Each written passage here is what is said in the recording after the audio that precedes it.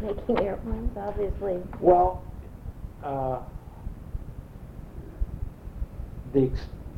I guess the measure of success of the various companies is how well they handle it, how well they keep it from getting in the way of it.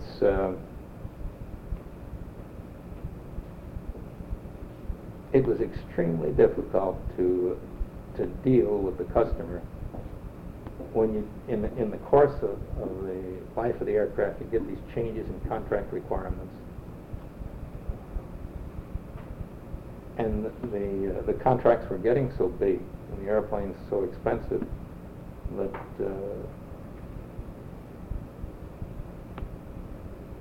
they got this fishbowl. Everything you did was out in the open. You couldn't make a move. You were defending the thing in Congress. You used to have to go down and argue with congressmen and with their staffers about a technical problem that the airplane was having. Which they probably didn't understand anyway. Well, that's right. You know, somebody like a dingle in Michigan would hear that, well, the F-15's got a problem with the engine compressor stalls. Well, it's a development problem. You can expect it. And yes, it's serious, and yes, you're taking, but then you'd have a whole congressional group descending on you. And it was bad enough to be dealing with the Air Force on that. And then the Air Force would bring in assistance from NASA, from NACA, and from NASA, and you'd have those as well as the Air Force, and trying to solve the problem with congressional interference. It got to be just extremely difficult. I think when I got out, Marjorie finds this hard to understand how you could walk away from a job like that. I found it extremely interesting, except for the last 2 to 3 years. And in that time, you were spending more time trying to justify what your corporation was doing, what the program was doing to Congress and to other people, rather than getting the airplane designed and built. And the real sense of accomplishment is in getting an airplane out, finding out what the problems are, solving it, getting it into production, and then turning over a good product. And when you had this much effort that you had to devote to what I would say are, they were necessary things, but instead of being able to do the job you were really wanting to do, you were down defending it in front of Congress, and tiresome. It was tiresome. And so I found when I retired, I walked out of the office and never went back in. I had no desire to go back there. I haven't at the present time. I read about the problems McDonnell has, but those are problems we had too. Mm-hmm. And you aren't going to give them any help by being back there. Is it different now, though? In other words, did you have problems in those days? I think it's much different now. And you just went and handled it and solved it. Now is it blown out of proportion, or is it the media? It's macro management is what you call it. There are too many managers in the thing, really. When you have Congress, the procuring defense outfit, and yourself handling these problems and dealing with them, there's just too much management. And yet, from the government standpoint, politically they have to show that they're on top of it. So to be on top of it means getting into it. Well, were they on top of it before? I don't think they ever get on top of it. I mean, asking a congressman and the congressional staffers and so forth to decide whether the airplane is technically feasible and whether that's a problem that can't be, you just can't do it. During the war, was there a worst of times? Was there a moment or a time when either production wasn't going well, or we weren't doing well as a country, or Can you remember when maybe there was a downtime? No, I think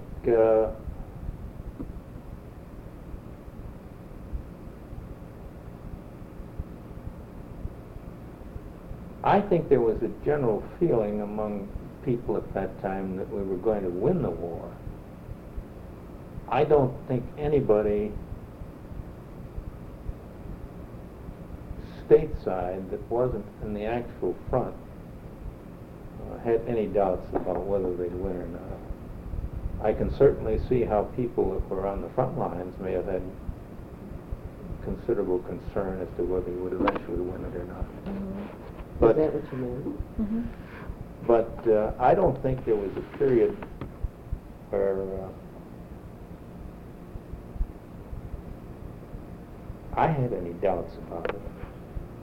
It was just a question of when and how much effort and how much pain and money and loss of life it was going to take to do it. And that really, it seems a bit naive because in talking later, in talking with my brother, for example, it was, you realize how close we came to losing that war. I think although I was against his policies, I think the determined effort of Franklin Roosevelt, Churchill, and others really were the difference, but it wasn't an overwhelming defeat. I mean, that could have gone either way. I think in the Battle of Britain, for example, had that been lost, it would have been a terrific setback. I think in the end you might have won, but I think the price we'd had to pay would have been a lot harder and a lot longer war. And I don't think a lot of people appreciate that fact. And I don't think the people that were stateside and were involved and not in the innermost circles and knowledgeable about what was going on had those kind of doubts. Over here it was there was an initial setback at Pearl Harbor, and then it was just unbelievable. I think the lowest moments probably came 6 months after Pearl Harbor, when places like Hong Kong and Singapore and those cities fell to the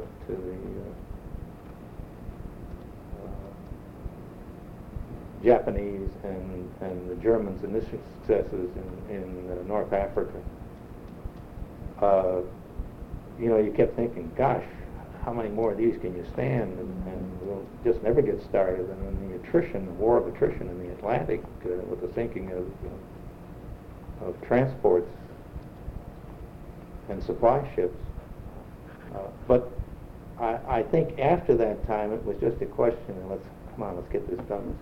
I don't think there was a low spot after that. I don't recall any. And the best of times?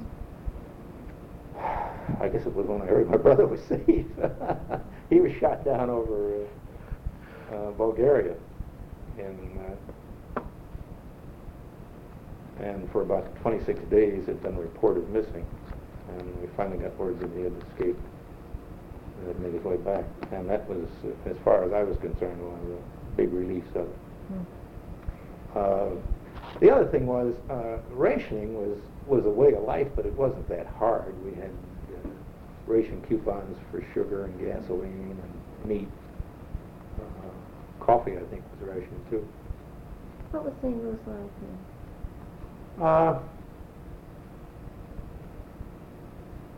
I found it very interesting. When we were working at Sarah and Laclede, I discovered Garavelli's up at the Bolivar and DeGiverville. Oh, I probably bumped into you if you were ever there on a Saturday morning. Did you see a little cross-eyed girl with glasses? And I found it a very, very interesting town to be in. It was hard for me to get acclimated to, coming from the Detroit-Toledo area, to the heat. But and there were no air conditioning on at that time. But other than that, I enjoyed it very much. Some people. I don't think so, Marjorie. There wasn't that much air conditioning around. Some of the big buildings may have had it, But I think individual homes, no. What am I missing? What do you want to talk about, or what do you feel people would want to know about McDonald at that time? Whatever was going on in the plant. However, I wanted you to tell me about the blood. The Red Cross came out and wanted to have people have a blood drive out at McDonald Aircraft, and Mac was very nice to them and told them yes, but they'd have to do it on the employees' time. I can still remember, this is long after the war, we used to, when the blood bank would come, it would always be after work. You'd drop down after work on the way home and go through it. No, he prided himself on being the world's greatest practicing Scotchman, and in a sense he was. He had a terrific knack of screening minutiae and could get something out of it that others would overlook. And it was tiring to people. I can remember going up on the F-101, had a pitch-up problem. This is after the war, but a general had written in and said he was concerned about it, and Mac had gotten a letter from the general and realized it needed an answer. And so he got all of those people involved with it. I was out there as the chief aerodynamicist at the time. Dave Lewis was there. John Aldrich was the vice president in charge of the 101. And there were maybe 4 or 5 others, and he got us out on a Sunday morning in his office to do this letter. And we started at 9 o'clock. At 12 o'clock, we had not finished the first paragraph.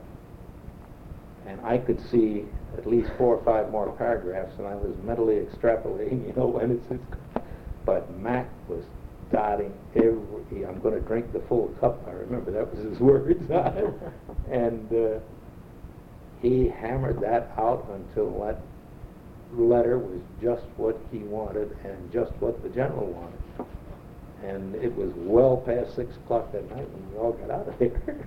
I think it was a lesson to us not to let this happen again. But he was, he had a passion. He could direct his effort to that far better than anybody I knew of. Other men would have gotten tired of that thing and said, "Look, get this letter out and get it done." But so after the war, then we were talking about this in the very beginning, but the tape wasn't on about the keeping McDonnell Aircraft. Then it became McDonnell Douglas. Oh, McDonnell Douglas. Well, just prior to the merger with McDonnell, with Douglas, Mac broke the then existing McDonnell Aircraft Company into 3 separate companies. As I said, the McDonnell Aircraft, which was mainly concerned with military fighter aircraft, the McDonnell Astronautics Company, which was doing the space work, Mercury and Gemini, and the McDonnell Automation Company.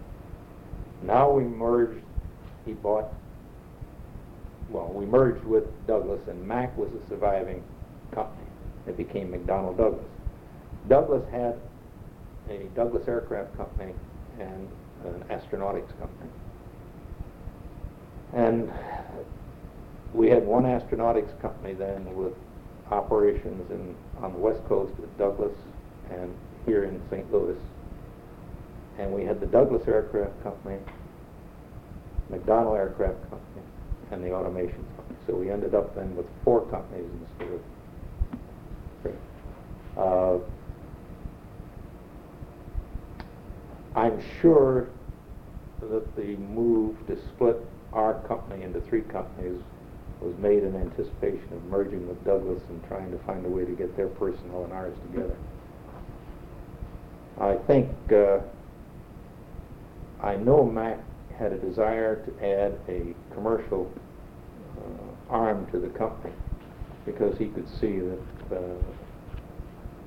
being too dependent on military contracts and on the military was not the way to go, and he saw in both the automation company and in the astronautics company and now in the Douglas company a chance to get a more commercial or a peacetime base for it. I think the big disappointment was that he was never able to successfully bring the Douglas culture into the McDonnell culture. And by that I mean, when he picked St. Louis, it certainly must have been in his mind the labor source that he had here. The work ethic of the people here. I can recall when I was out there of busloads of people pulling up from the country areas down in the Ozark areas where 15 to 30 people would ride in the morning to go to work, and then would all get together and go back and work their farms. Some of them would work the midnight shifts, second and third shift, and go back and work a farm. If you asked for overtime, you had them fighting to get it. We could have... For the war effort or for the money? At that time, just for the money. It was just that those were people who really wanted to work. In one measure of it you could use was the absenteeism on a Friday or a Monday. Those were usually the two higher days. I think if our rate ever got above 0.6 to 0.7%, we were concerned. You could have got almost 10 times that amount at Douglas. And the difference was, out there, if you didn't like working at McDonnell Douglas, you could go south on the freeway to work for Northrop, or go to Lockheed, or go to North America. And there were so many outside activities, surfing, skiing, sailing, that occupied their time on it, that it was a much more leisurely, laid-back operation. And here, companies take on the character of the founder, if he's a strong founder, and Mac was. And I think here it was a tight-fisted, profit-oriented, very hard-working ethic, and it went all the way down to the organization. And I think that it was hard to merge that with two companies. If you just looked at the compensation of the two, the Douglas compensations for comparable positions were higher than ours. If you looked at the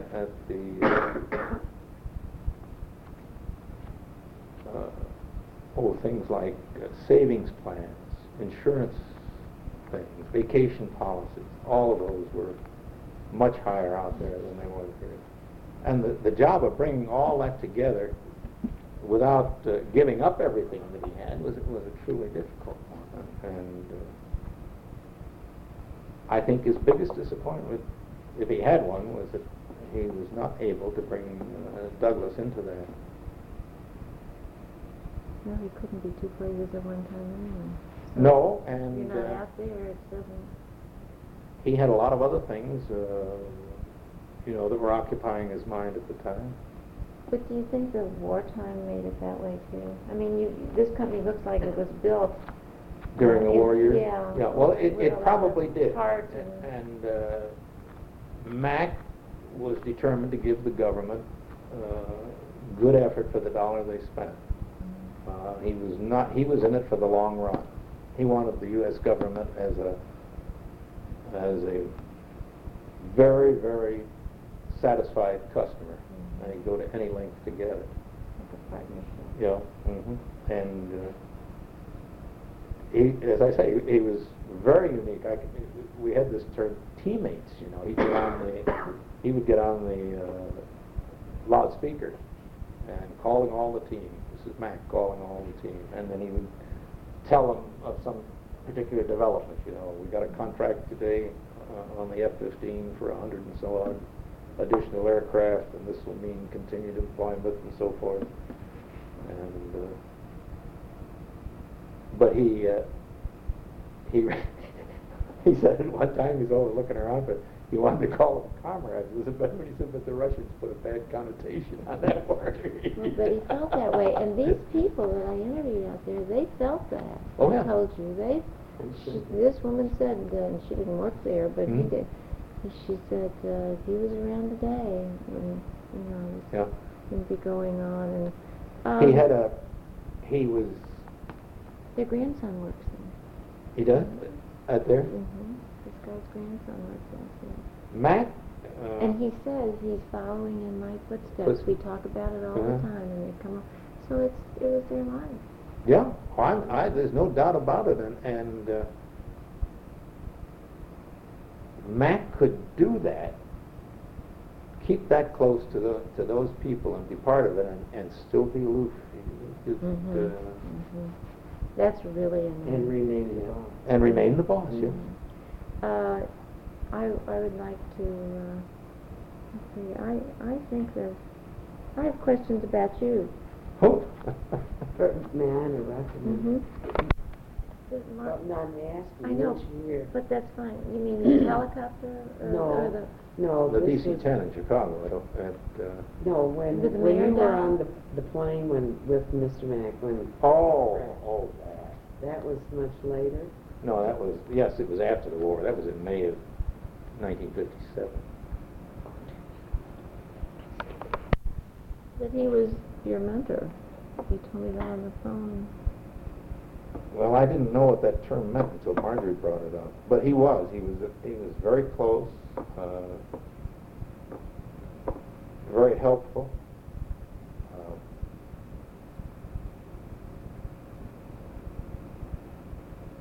I had an offer at the start of the Carter administration. I was called down to Washington and asked if I would be the Secretary of the Air Force for the Carter administration. And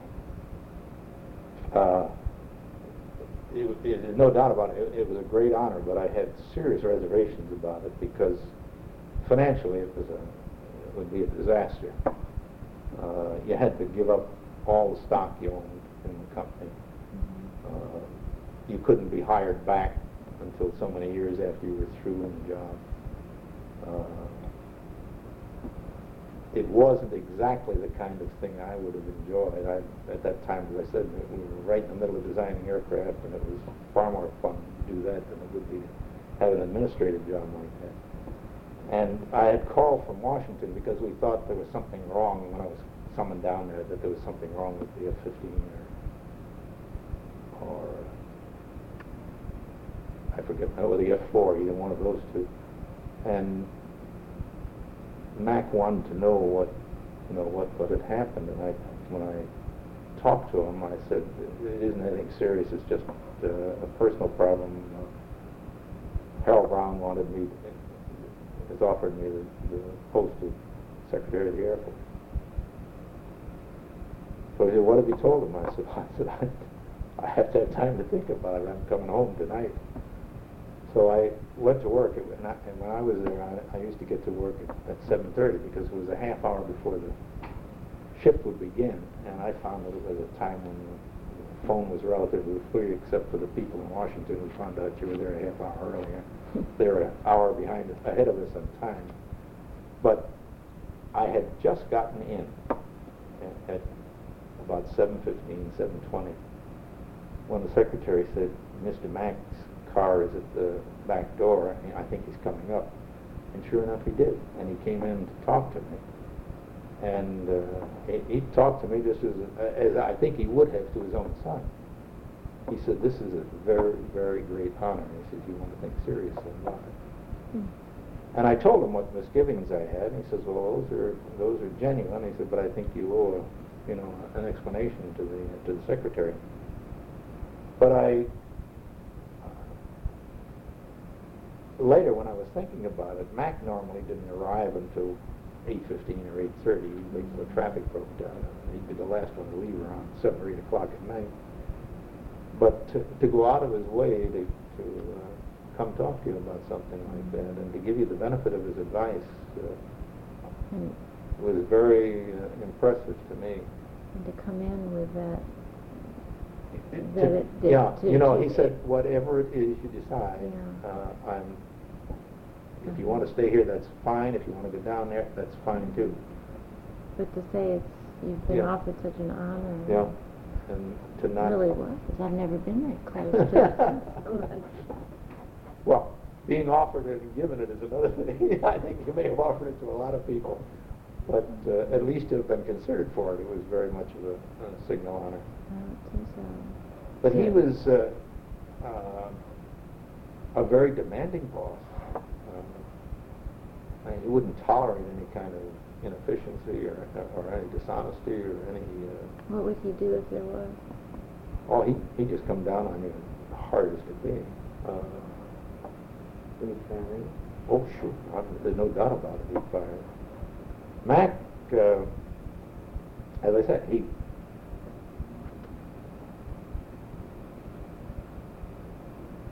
his purpose, I think, was to deliver the best quality, the best aircraft to the government and still make a profit on it.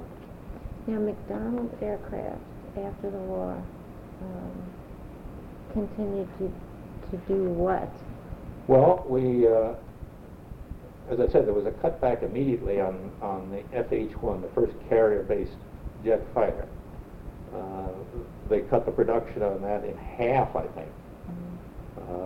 Maybe even a quarter, but eventually it went back to 60. Originally there were 120 supposed to be built, and we actually built 60 of them. We built the Banshee after that, and we built several hundred of those, several series of them, the F-2H-1, 2, and the F-2H-3. We designed a new Navy fighter, the F-3H, and that was the one that we had the problem with the Westinghouse engine, and they were towed down the river on barges from here. That was a very, very black day for McDonnell. That was a low point. That was not the best of times. That was not the best of times for McDonnell. We built the several other experimental aircraft at that time, the XF-88 and the XP-88 and the XP-85. And the XP-88 became the 101, and we then built the Phantom II, the F-4H, and then the F-15 and the F-18, which we jointly did with Northrop, and the 88B, the Harrier. We made a second version of that, working with British Aerospace. Now, that was one where persistence paid off. We first proposed to British Aerospace that we would make a proposal to build those for the U.S. Marines here in their first AV-8A, 120 of them. And the U.S. Congress stepped in and said they'd buy them directly from British Aerospace. So then we kept on with it, however, and designed a second version of it, which was a distinct improvement on it. We improved the aerodynamics, we improved the avionics in it, put a radar in it, a bigger engine, and eventually sold that to the Marines as a replacement to the AV-8A, and it became the AV-8B. So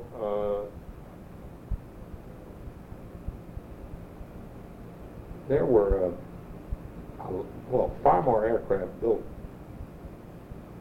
after the war. I think we built 5,000 F-4s, and I would think the number is well up, getting close to 2,000 F-15s, and probably close to 1,200 or so F-18s at the present time. On your way up to be president, when did you stop designing? Oh gosh, I guess about the time I became executive vice president. Did you miss it? Oh, definitely that. But I learned that lesson from Max. Stay very close to it, but let the people that are doing it. You answered my next question. I wanted to know if you were able to do what what he had done. Yeah. Tried very hard to do it. Probably that's why I know how difficult it was for him, because it was for me. Mm-hmm. But he was, as I say, the other one, and Marjorie knows this lesson, I keep repeating it to her all the time. Perfection is the enemy of good. One of the things you find is that there's a tendency to make changes after you've settled on something. It's a real problem. Better, yeah. It's a real problem on a schedule to get things done in time. With all the different facilities and groups that have an input into the airplane, eventually you've got to get drawings to the shop, instructions to the shop to fabricate it. And if you're delaying and waiting for these, if somebody's late, if the aerodynamics people are late with the external lines, or the stress people are late with the strength of the materials that have to go in, the size of the skins and so forth, that ties up people farther down the line that have decisions to make based on that. You can't procurement can't start the procurement of the skins until they know the thicknesses that engineering and stress want for it. And the World War II. All right. But if you, and this will be the last thing I ask you, what's happened to America's production today? Why are we in the shape that we're in? Well, I think, not just aircraft, just because I have a personal opinion on that. I don't know that it's the correct one, but I have been disturbed by the fact that too many people from the financial end of it are the people that head up companies whose products are mainly the products of engineers and manufacturers. And that isn't to say that finance isn't an important part of it. But when I look at General Motors, I'm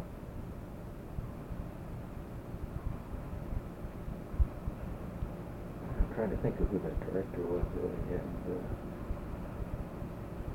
who is one of the presidents from. Showing your age. Yeah, it is. all right. But I've seen, I think, if you look at General Motors right now and look at the top management, there are very few people from engineering that are in those positions. And yet, cars are not that easy to build. That engineering is still not a very, very large part of it, and manufacturing too. And I think there's been a departure from people that head those corporations are not coming from the ranks of the engineers and the manufacturers, and I think that's probably where the problem is. It can go the other way too. Was it too much cost cutting? Is that what you're saying? Too much attention to the bottom line, too much preoccupation with what company you're going to acquire, not enough focusing on the product that you're building. Engineers and manufacturing people tend to be much more focused on that than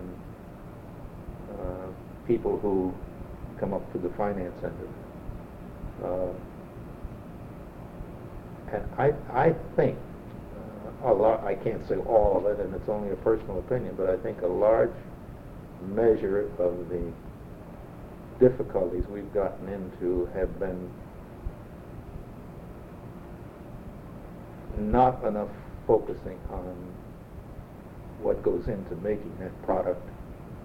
I mean, even marketing people are hitting up parts of GM. You know, just because somebody can sell something doesn't mean that he can make it. And it's you see that everywhere. If somebody becomes an expert in one field, it's automatically assumed that he's good in all of them, and it isn't true. And I think they've just gotten too far away from the product that they're building, and I think it showed in the General Motors cars. If you compare them to what was coming out of Japan, they just didn't compare. They didn't have the engineering in them. But they're getting better now. They are now. It's a lesson they've learned, but I don't know that they've solved that problem. There's an awful lot of shifting going on right now in General Motors in the top management area. There's just another one announced by Stempel. But see, Mack was an engineer. So he knew it from the bottom up. Right, and he so knew how airplanes were built. He designed them. He designed his own. He flew in that interim between the time he went to work for Henry Ford and eventually back with Glenn L. Martin. He designed and built an airplane to fly in the Guggenheim safety competition. That's the Doodlebug, I think it's called. You're a pilot? No. And The name of the plane. yeah, the name of the plane is the Doodlebug. Yeah, but she asked if I was a pilot. No. Oh. And Mack had built airplanes.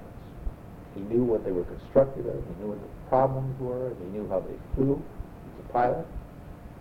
And yet on top of that, he was a tremendous entrepreneur, a great financial man. So he had it all. So he had it all, and that's a combination you don't find much of. But when you look through the successful aeronautical companies, Donald Douglas was a lot like that. I don't think he was the financial genius that Mack was, but he was certainly a great. He had built airplanes. He knew how to build them. He knew what the customers wanted. He was not an ordinary man. No, he was not an ordinary man either.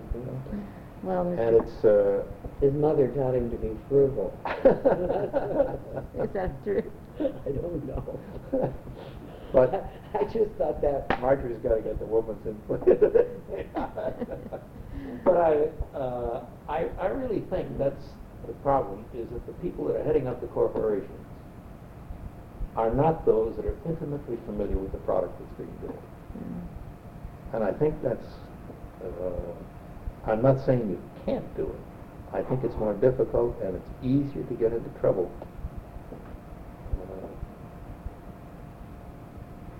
If you don't have that appreciation of how those things are built.